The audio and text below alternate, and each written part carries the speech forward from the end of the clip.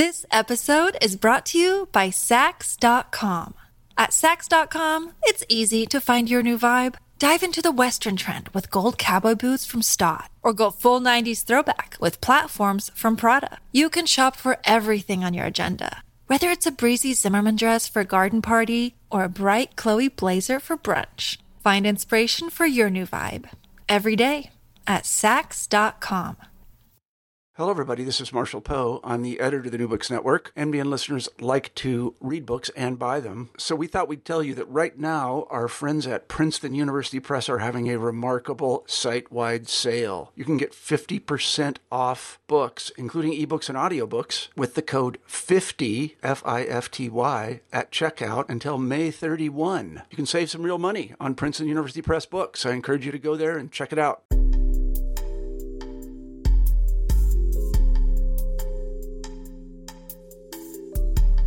Hello and welcome to New Books and Gender Studies, a podcast from the New Books Network. I'm Isabel Machado and I'll be your host for this episode.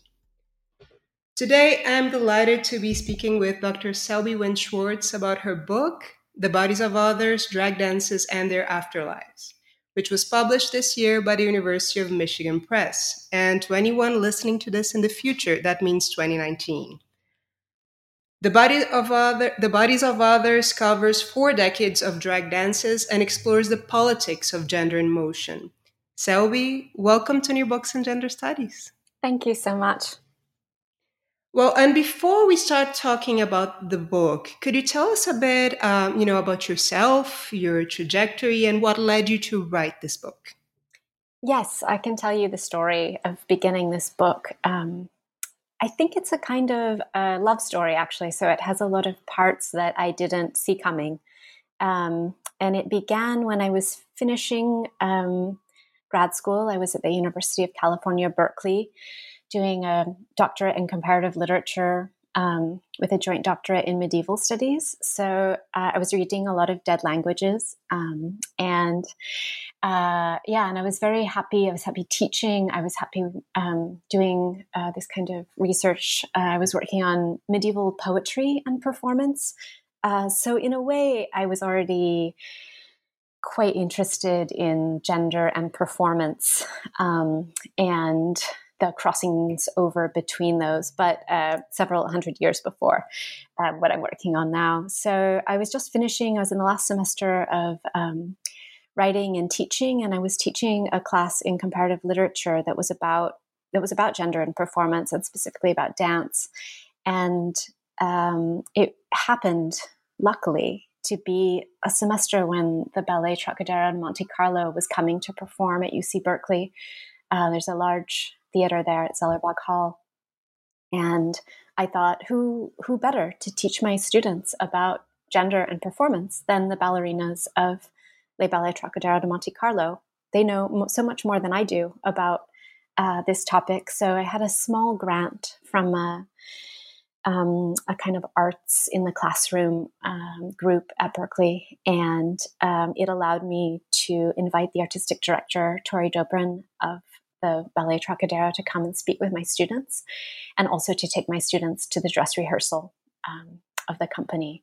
And I think all of the things that are true about, and maybe even cliched about this kind of love story happened then. So I fell, like a coup de foudre, lightning strike moment of absolutely falling in love and thinking, oh, this is what I want to do next. I just want to be with this company. I just love them.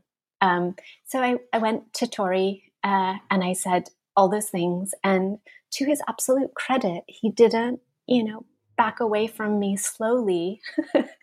He was so kind and generous and said, wow, I really appreciate that you're so devoted to that. What do you think you would do with us? So they're based in New York City, and I was based in the Bay Area in California. And I had no answer to that question. And I realized how presumptuous it was of me to just fall in love without having anything to bring. So I said, I'm right. You're absolutely right. I'm sorry. I'll try and I had I was getting a doctorate in comparative literature, and I could read dead languages. I didn't really know what I could bring. I didn't know that much about dance, and certainly not about ballet. And I only knew a little bit about drag, mostly from, the 13th century. So I said that I would go away for a year and try and learn something useful. And I began to work with a ballet company in the Bay Area, Alonzo King Lines Ballet. And I feel, again, quite fortunate that I found them. I was really just looking for a ballet company so I could learn something about the world. And instead I found Alonzo King and Lines. And that was a tremendous learning opportunity, because all of a sudden I was working with deeply thoughtful artists, not just a kind of, ballet company where it's like, okay, all the girls should get in line and do what they're told, but a company, a really diverse company, thinking so deeply about what ballet could be. So I learned more than I had bargained for. And at the end of the year, the people in the company, the creative director, asked me they were a little puzzled why I was there. And they said, "What do you really want to do here?" And I said, "Oh, I want to be the company manager." And no one wanted to do that. It's a rough job being a company manager.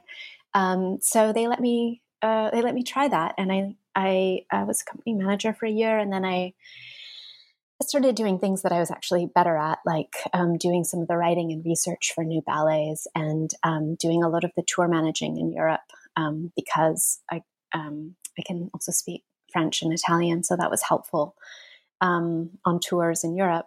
And I stayed with Alonzo King Lines Ballet on and off for several years. And really, I learned so much in that time. So eventually, I did come back to Tori Dobrin at Le Ballet Trocadero, and asked him if I could start, writing about the company, now that I knew a little more. And he, again, so kindly and generously allowed me to sit in on rehearsals. And I accompanied the Trocadero on some of their tours, and got to speak with the dancers and with Tori, and with the quite amazing production people backstage who you don't get to see so much in stories about, dancers and choreographers, what happens on stage. And the book really grew out of that love. So as soon as I started learning things about one company, then I started seeing what was in the world of drag dance. And I was amazed that somebody else hadn't already written a book about it.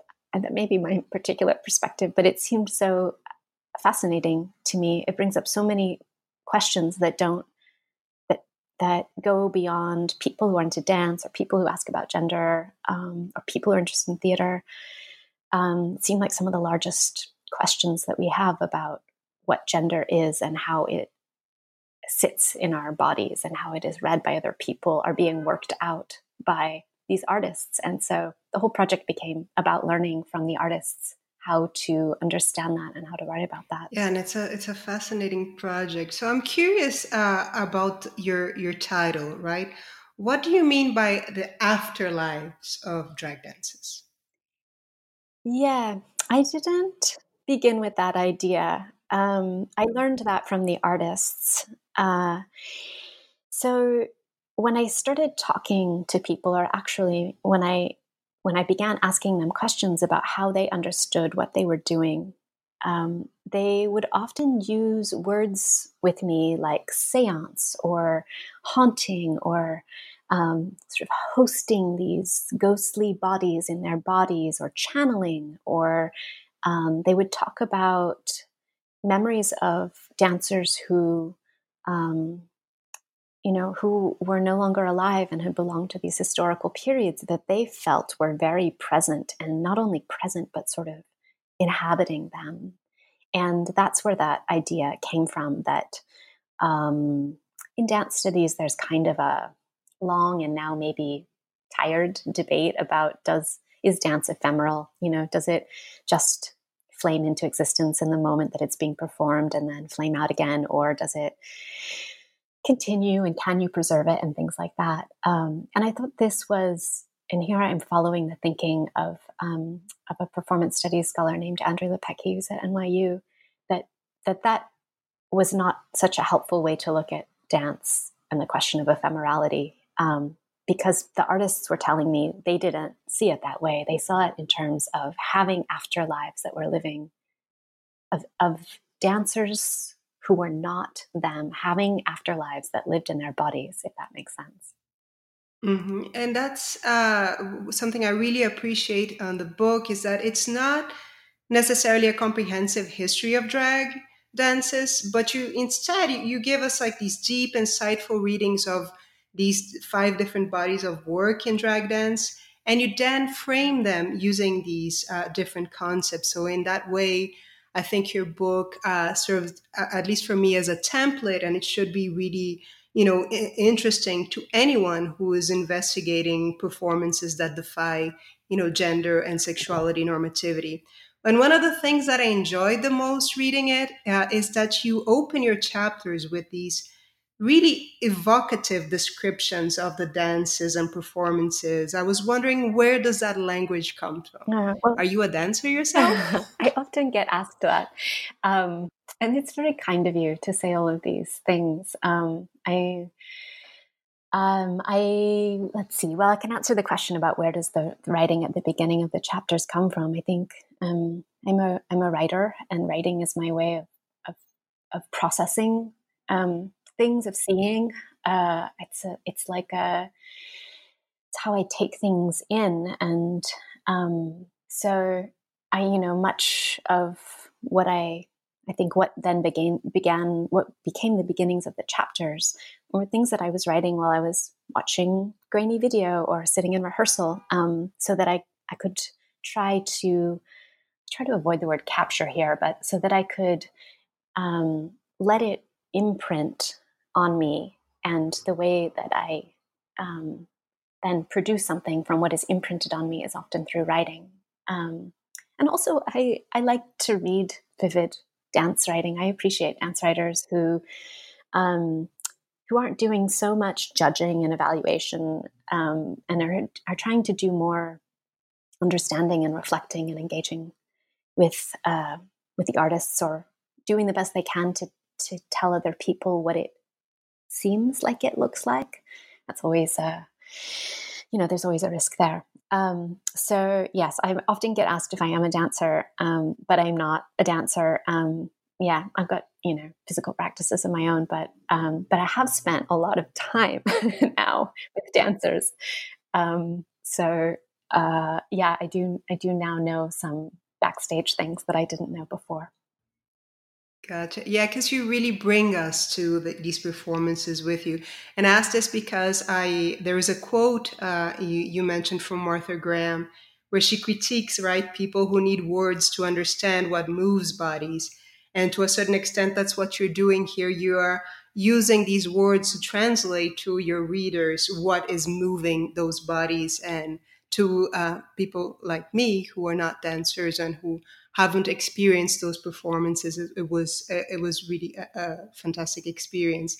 So I was wondering, how did you decide on the scope of the project?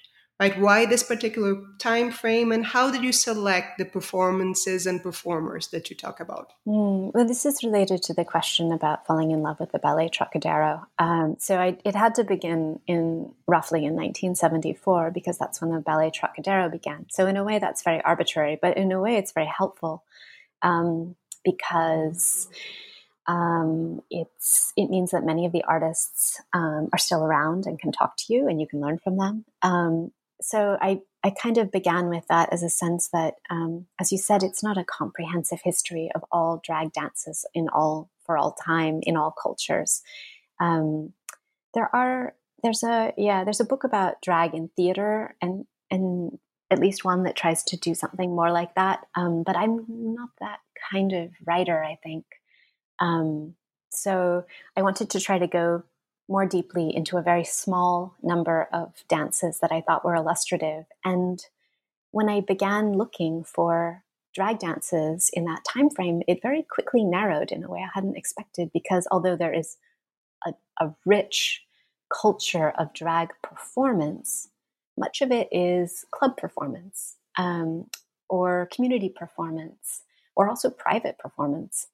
So there are traditions, of course, the ballroom tradition, but also all kinds of club drag and long-running parties, and theatrical drag that are not concert dance. And so limiting it to drag dances that were being staged as concert dance, so like more or less in black box or proscenium theaters for paying audiences who were seeing this in the category of dance, like that it would be reviewed in the dance sections of newspapers and things like that, actually produced a surprisingly small number of dances. And I tried to write about those. And of course, as soon as I started writing, I realized how much the artists were often in relation to each other. And that was part of what produced a way to write about the Afterlives, is that people would say to me, oh, my drag foremothers are, and it would be someone else I had tried to write about. Or, of course, the history of Kazuo Ono in Buto, which has deeply influenced me, even for somebody who was not working in Buto in any way. Mm-hmm. And can you explain this relation that you make in your introduction between what the body looks like and what the body can do, and how gender is performed in these drag dances?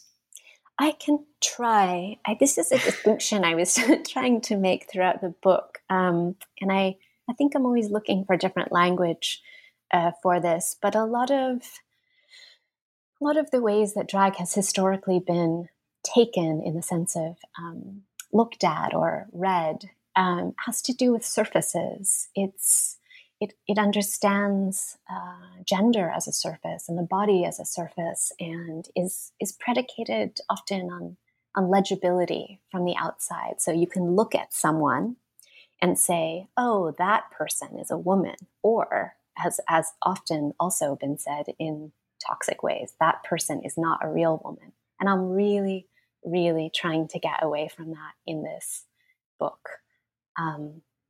So the idea of what the body can do that's not my idea. It's a phrase that gets tossed around a lot, I think, from Deleuze. And there's now a book by Ben Spatz, in fact, called What a Body Can Do. So it's popular beyond my use of it.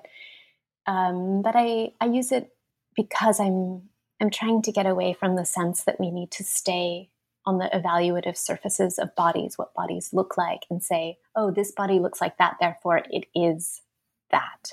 And rather to say, what can this body do? What can we do with the bodies we have? And I ask myself that question a lot in different contexts, some of them political. So sometimes what we can do with the bodies we have is we can change them in different ways. There are possible transitions and prosthetics for bodies. And some things about bodies they just are that way for you as a person living in your body. And that has to be, to me, part of what bodies are, not just a tolerated part, but a fundamental part that we accept. We all have these bodies. We all have these bodies that age. We all have these bodies that are different from each other and will be different from themselves over time. So I tried to write about drag from that perspective as well. This episode is brought to you by Sax.com. At Sax.com, it's easy to find your new vibe. Dive into the Western trend with gold cowboy boots from Stott, or go full 90s throwback with platforms from Prada. You can shop for everything on your agenda, whether it's a breezy Zimmermann dress for a garden party or a bright Chloe blazer for brunch. Find inspiration for your new vibe every day at Sax.com. Yes, there's one special passage on your book that stuck with me, and it inspired the way I'm approaching my own investigation now. As you say, and I'm quoting you, that when what is supposed to be biologically given is performed, gender is pried away from its ontological certainty. So do you think, what would be the role of drag dances in an anti-heteronormative gender politics? Well, I think in that in that particular instance, I was trying to explain something about a category of drag that has had different names over time. Sometimes gets called like being a faux queen or being a bio queen, which has some, both of those terms maybe have some problems, but it's, when someone who's assigned female at birth, so who's a cisgender woman, is in drag, is in feminine drag, or sometimes high femme drag. And that in itself for some people is an astonishing concept. And the question that arises is, how can you be in drag as a woman if you're really a woman? And you can ask the same question of men. How can you be a drag king if you're already assigned male at birth? So to start there, that in fact, whatever they want to call themselves, faux queens exist and are queens. So that's what I meant by the ontological certainty, is there is clearly a performing of a kind of gender affect, no matter what your body is assigned at birth. And so I guess if there is a way in which that's part of a anti-heteronormative politics, it's saying that drag is a crystallization and an intensification of a way that gender manifests, and it's a clear performance. People choose to perform it, but in the sense that Judith Butler theorized about gender having performative elements, I think that kind of faux king or faux queen mode helps us to see what's not ontologically certain about gender for all of us, those of us who do drag and those of us who don't. Mm-hmm. So, and as you know, there's been this long debate over whether drag queens are gender conservatives or gender revolutionaries. Where do you stand in that debate? Yes, I think this is the one about, is dance ephemeral? So I think, drag is a kind of technology in that sense. So some people who use it, have used it to reinforce misogynist, very problematic, transphobic boundaries that I hope we're all trying to get rid of. And some people have used it in beautiful and sometimes liberating ways for themselves and for their communities. So I would love to say, of course, drag is always revolutionary, but unfortunately that's just not true. It's yeah. So I guess I'm hopeful that more people will be able to use it for revolutionary purposes, but certainly it has been sometimes used to exacerbate things that are already bad about gender normativity. Yeah, as I was mentioning earlier, the book follows, a structure where you, in each chapter, you discuss this body of dance and particular performers, and you frame them within particular concepts. And as a historian, I was particularly intrigued by one of the definitions when you talk about drag dance as a form of embodied historiography or an action history. What do you mean by that? Well, action history is a term that I borrowed from one of the artists, Catherine Cabine, who dances she's a choreographer in her own right, and also, does drag in different ways. And so I owe that idea to her. But the idea of embodied historiography, I think, is something that I think all of the artists I'm writing about would recognize as part of their practices, whether they use those words or not. So historiography being not just history itself, but a way of recording history, a kind of perspective or style even of recording history. And it's related to this kind of slightly haunted idea, I think, of the seance or of channeling, is that if you are doing drag in this way as a dancer, dancing is already so embodied, and you're taking the histories of past dances, often that have been lost or that are precarious in some way, and re-embedding them, which takes a lot of work and discipline in your own body. And to me, that seems incredibly generous, this willingness to take, for example, in the case of the Trocadero, to take the what is left, the memories, the grief also of so many dancers who were lost to AIDS in the company and around the company, and to try to remember them by reincorporating them in the way that you dance, in the way that you take class, in the way that you perform. It seems like a quite radical understanding of what it means to remember or to commemorate, and very generous. Mm-hmm.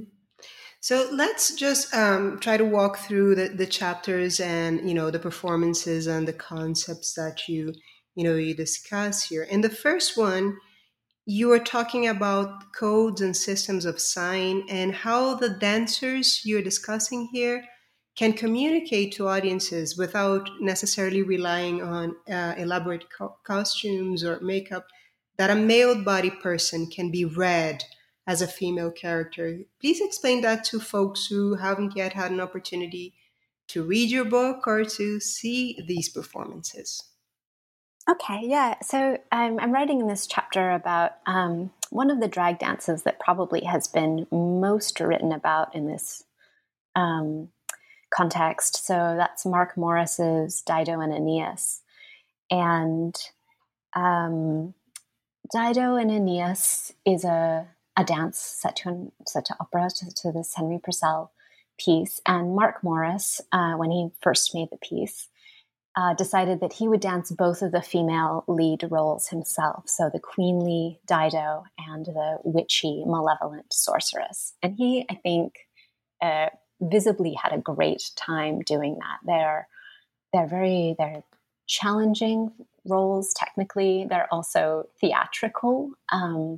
So Mark Morris, not always, but often makes choreography where there's a kind of legibility to the gestures. So the gestures are keyed to the words of the libretto, meaning that, if somebody is making the sign, if the libretto is saying something about happiness, the dancers will often make some kind of sign that visibly looks like happiness. Mm-hmm. And sometimes even they'll sort of act with their faces, they're happy. So this makes the dances that are like that in some way very accessible. It's like you can imagine one critic, Jonah Cacella, said in a loving but kind of critical way, it's like I'm a little teapot. So every word goes with it. So not every word in Dido and Aeneas is keyed to a gesture, but many are. And the gendered words, so words like queen or hero, are particularly important because Mark Morris is a male-bodied person who is a cis gay man, and he's performing two female roles, and his costume is not very gendered. So he had to find ways of communicating that people in the audience were supposed to read him as a queen or a sorceress, depending on which character he was performing at the time. So luckily, though, there's a whole history of very gendered codes for things. We have this in our lives, it's culturally specific, but you can think of them, in our cultures as being things like who crosses their legs, who bends their arm at the wrist, who takes up space on the subway, things like that, who shakes hands, who waves in what way, what do their fingers do, all these kinds of things. In ballet, they're even more codified. There's a whole, princess hero vocabulary, and he borrowed some of the signs. Mark Morris borrowed some of the signs for those things from ballet pantomime, which is super clear about, like, this is the prince and this is the princess, or things like that. So it was slightly more complicated for him to differentiate the queen he was playing from the sorceress he was playing. But he's also a very theatrical dancer, and he put a lot of affect into those roles. So Dido as the queen is very queenly. She's sorrowful. She's solemn. She's noble. She's, tormented in a queenly, harrowed way. And the sorceress is extremely witchy, and she cackles and she trills her fingers along things, and she has an evil smile and things like that. So there were, under the sort of broad feminine, masculine gender codes, he also was working with kinds of feminine codes in order to differentiate those two female characters. Mm-hmm. So then in the following chapter, we meet this male-bodied performer who embodies one of dance's greatest divas. And this you discuss, as you were talking earlier, in terms of a seance or hosting. Can you explain that? Yes, well, that chapter is about Richard Mouv. And I actually don't know these days how Richard is identifying, but when I was writing about Richard, he was using he, him pronouns, so I'm going to use those. And I don't know exactly how he's identifying now. So, but in the time I was writing about Richard, he is maybe most famous as well for channeling Martha Graham, and those are his words. He often uses the language of channeling and hosting and the seance. So that's something that I really learned from Richard, that kind of language. It's the way that he relates to Martha Graham, that she is that they're kind of Martha together, Richard and Martha Graham. And his history is fascinating. I think it comes out of not only a time in New York when club drag was really thriving and quite experimental, but then he's also trained as a dancer, and he's a performance studies scholar and a filmmaker in his own right. So he has quite a lot of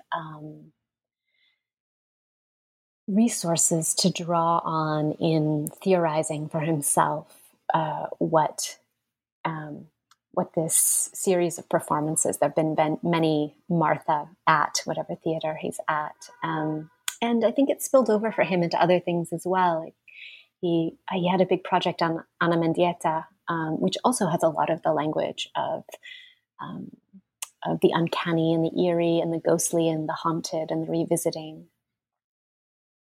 Yes. And so next we learned about this aging Japanese Buto dancer who embodied an Argentinian ballerina. And here you explore this within the concept of admiring as a form of embodiment and speculative historiography. Tell us about that. Well, the Buto dancer is Kazuo Ono, yes. And he's one of the co-founders of Buto. And very late in his life, after he had already sort of retired from the stage, he had a strange encounter with an abstract painting that reminded him, maybe reminded is not strong enough, that sparked in him a memory of a woman named La Argentina, who had been a Spanish dancer that he had seen decades before and had actually never mentioned, but it came out at this late juncture of his life that he had been more than deeply moved by her performance, that something about it had stayed inside of him, and it sort of uses a lot of the language of gestating and this kind of embryonic thing. So already there's a sort of gender fluidity in his language about La Argentina. And he made a dance, probably his most famous dance, called Admiring La Argentina. And he doesn't, although the sometimes it gets described as things like impersonating La Argentina, he used the language of admiring. And so I follow him in that.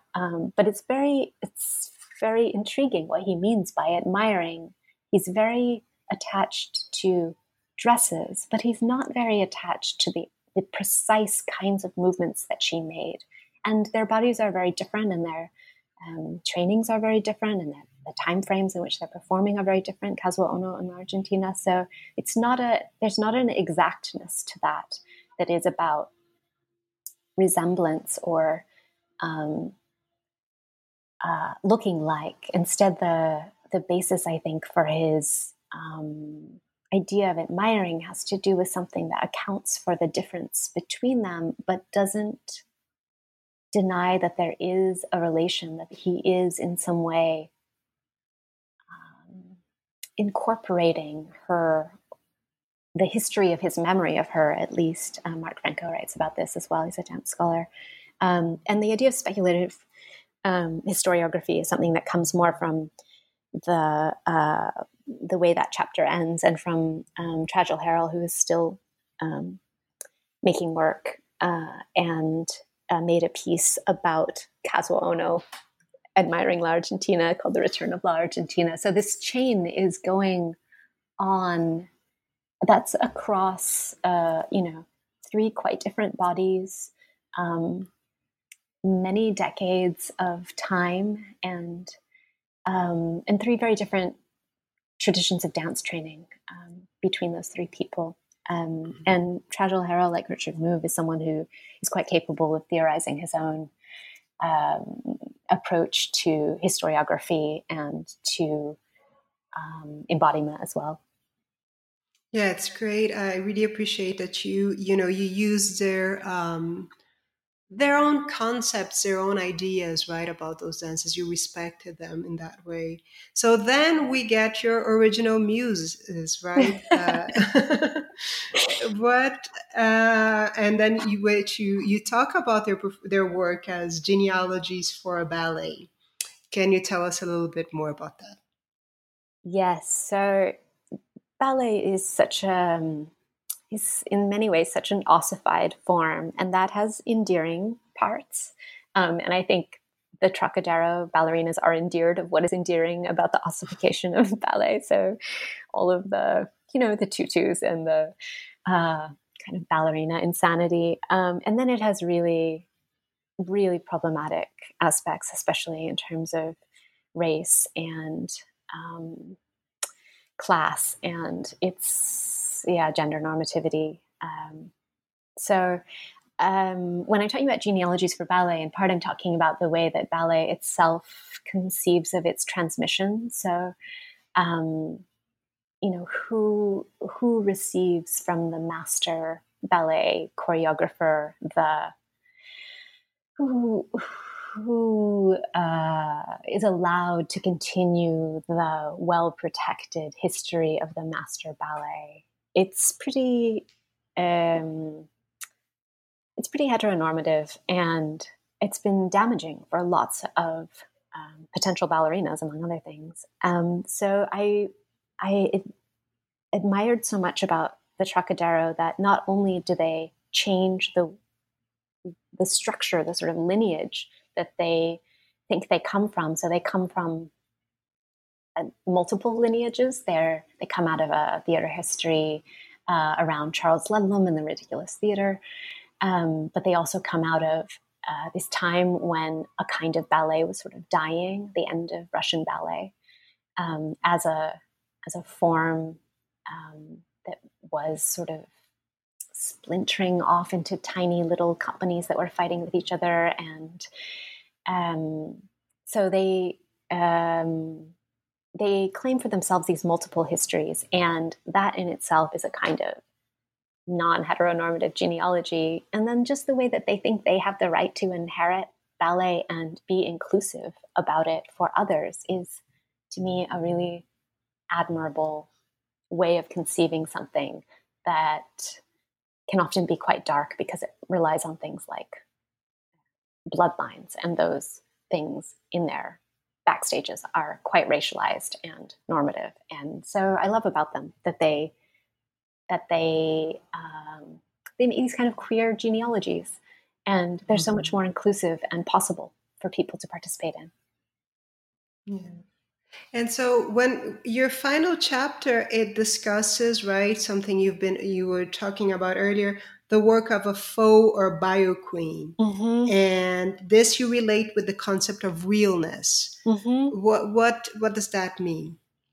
Well, realness is a term that comes out of ballroom history, and so it's a term that belongs to the history of queer and trans, Black and Brown communities.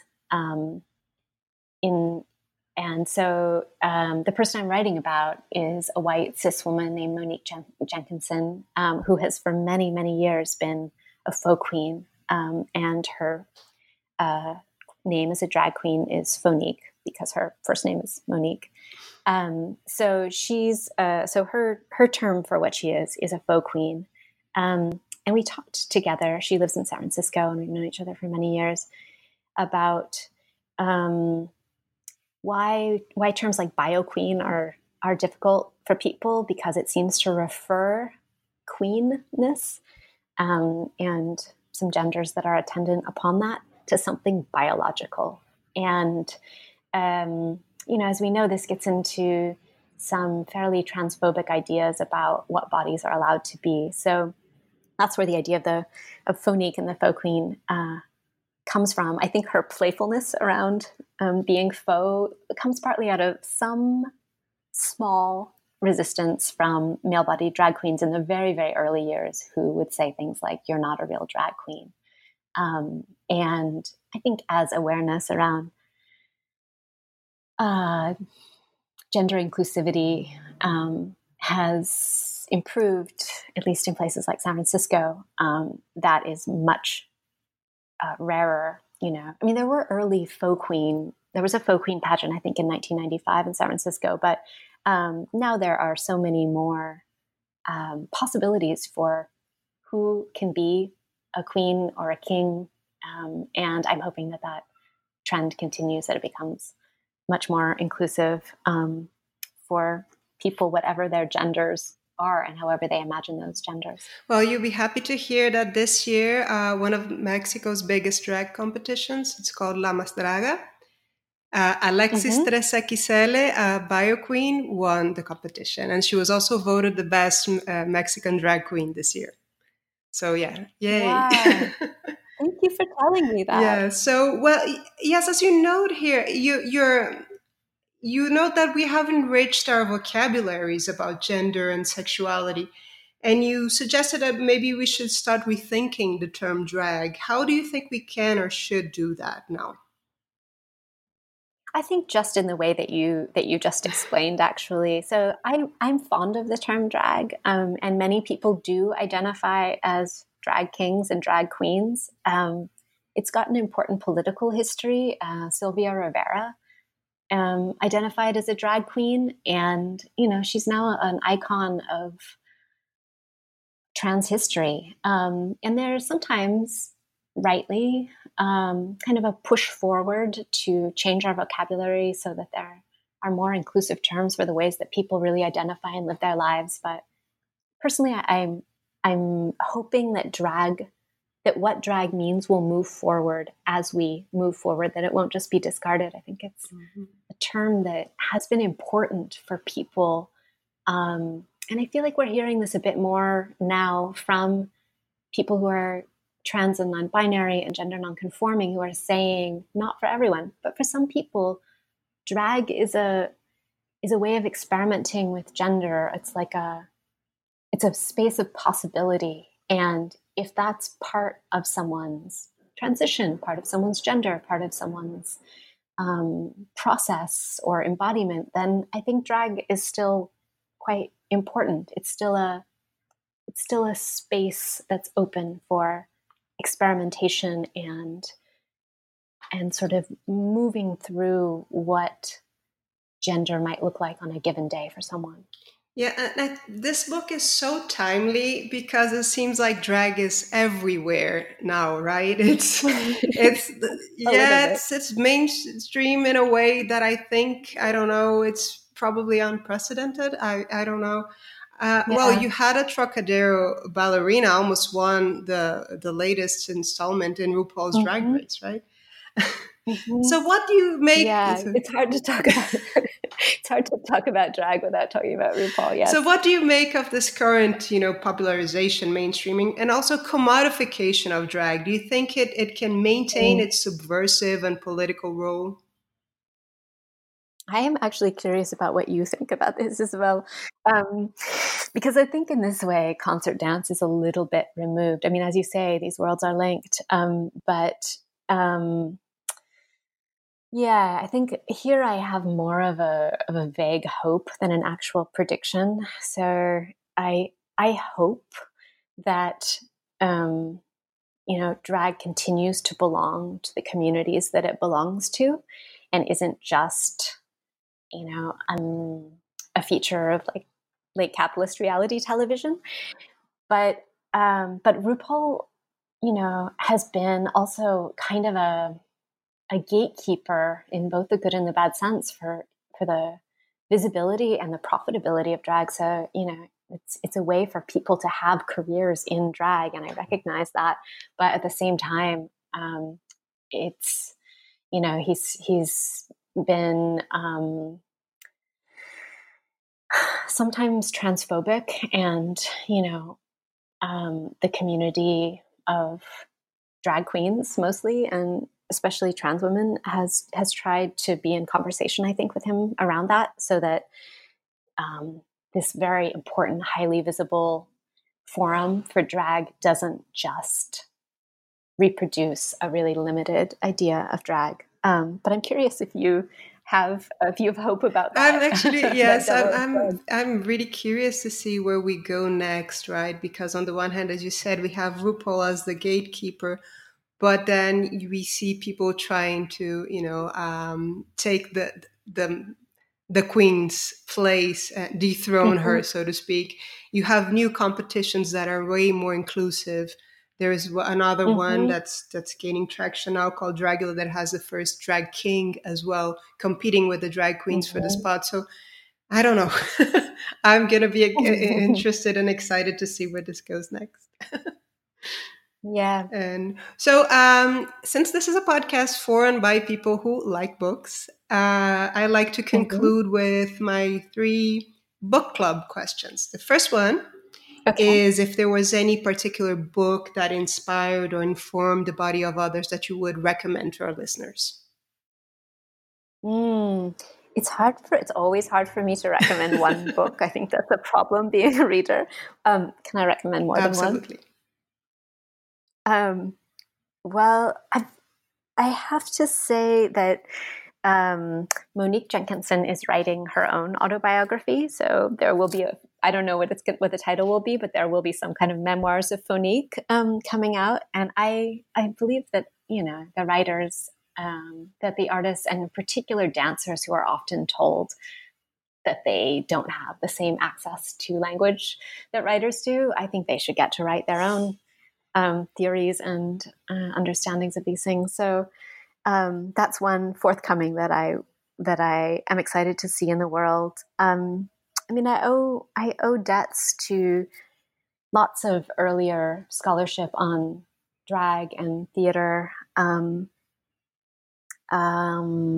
Obviously Judith Butler was one of the people who theorized what drag and gender and performance might be. And I particularly like Bodies That Matter in that sense, and also Undoing Gender.